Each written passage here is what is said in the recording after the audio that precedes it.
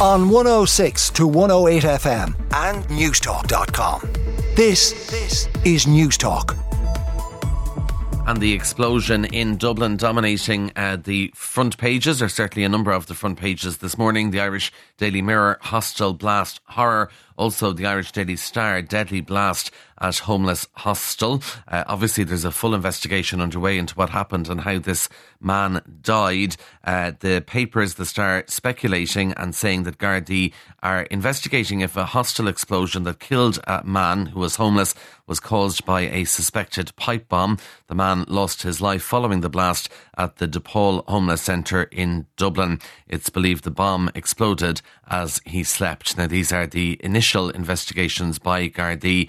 Either way, an absolute tragedy. And of course, then we had to try and find new places for some of those in the shelter to sleep overnight. So you can read more about that in a number of the papers this morning. The main story on the front of the Irish Independent is about the cashback for plastic bottles. We're all gearing up for that in February, except not all shops are gearing up for it, because only a third of shops are going to offer cashback for empty plastic bottles. Just 1 in 3 shops expected to offer the refund service for your bottles and cans when the deposit return scheme begins next month. Around 6,000 retailers sell beverages that are eligible for the scheme, but most have not installed the vending machines where you can return the items. So then shoppers are going to have to go to another store to reclaim their deposit of up to 25 cents per container. I imagine some of the other shops will wait and see how it goes before they go to the effort of putting the vending machine in. Also, by the way, if you're interested in this, there's a good explainer in the Irish Independent, because a lot of people, including myself, I have to say, not overly familiar with how the scheme works, but they explain it in the Indo, but also they go to Germany, which has been doing this for 21 years, and it's second nature to people in Germany to do this, so maybe we'll all get used to it over time. The Irish Examiner front page, gorgeous picture, by the way, of a robin on frosty grass in Cork, in Farran Forest Park in Cork yesterday during the spell of cold weather. The photograph is like something you'd see on a Christmas card. Stunning picture. The main story on the Irish Examiner is quite a concerning one. There's been a sharp increase in computer-generated child sexual abuse material, and they say it's been driven by freely available AI software.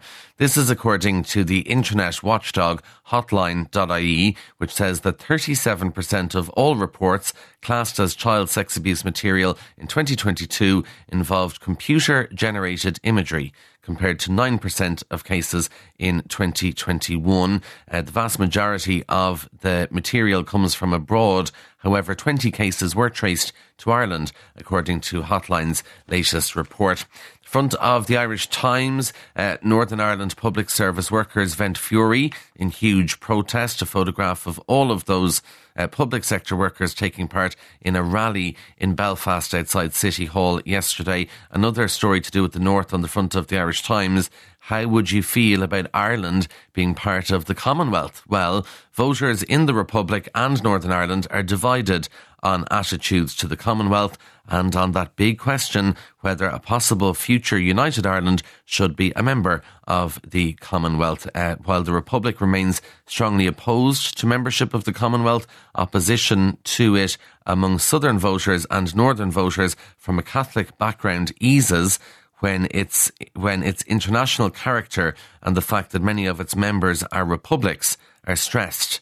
So if people know more about the Commonwealth and the countries involved, maybe they'd be more inclined to go for it. But there probably is something jarring for some Irish people to think that Ireland would be part of the Commonwealth. There's others. I remember being at a Fine Gael conference a few years ago where this was discussed. There's others in political life who think it would be a good idea. Now, inside the papers this morning, we'll go to the Irish Daily Mail, and we're just wondering about the President of Ireland and how much he's paid compared to other leaders around the world. And we're told in the Mail that Michael D. Higgins is the second highest paid president in Europe after his Swiss counterpart.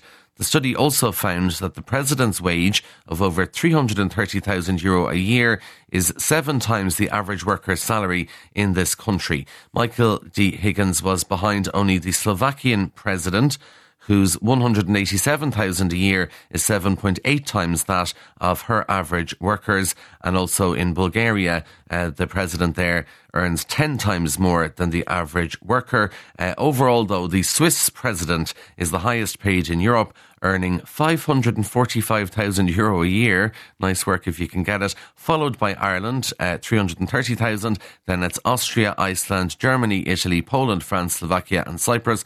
The lowest paid is the Ukrainian president, who earns €8,000 a year as opposed to 330 or 545 if he or she, don't know who they are, it's a man I think, was in Switzerland there. So that's a comparison in the Mail if you're interested in that. Interesting one in the Telegraph about Instagram. It's only for teenagers, but I think we could all probably do with this. Instagram is going to tell teenagers to go to bed if they're using the app for long periods late at night, because they're worried that social media means adolescents aren't getting enough sleep. So there's going to be an update to Instagram, which will encourage under 18s to take a break if they've been scrolling through videos or messages for more than 10 minutes.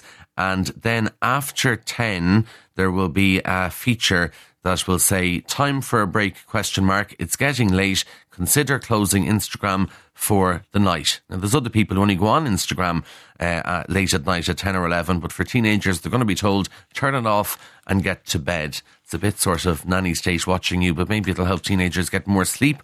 A couple of final stories. Speaking of teenagers, they're probably notorious for leaving lights on in the house.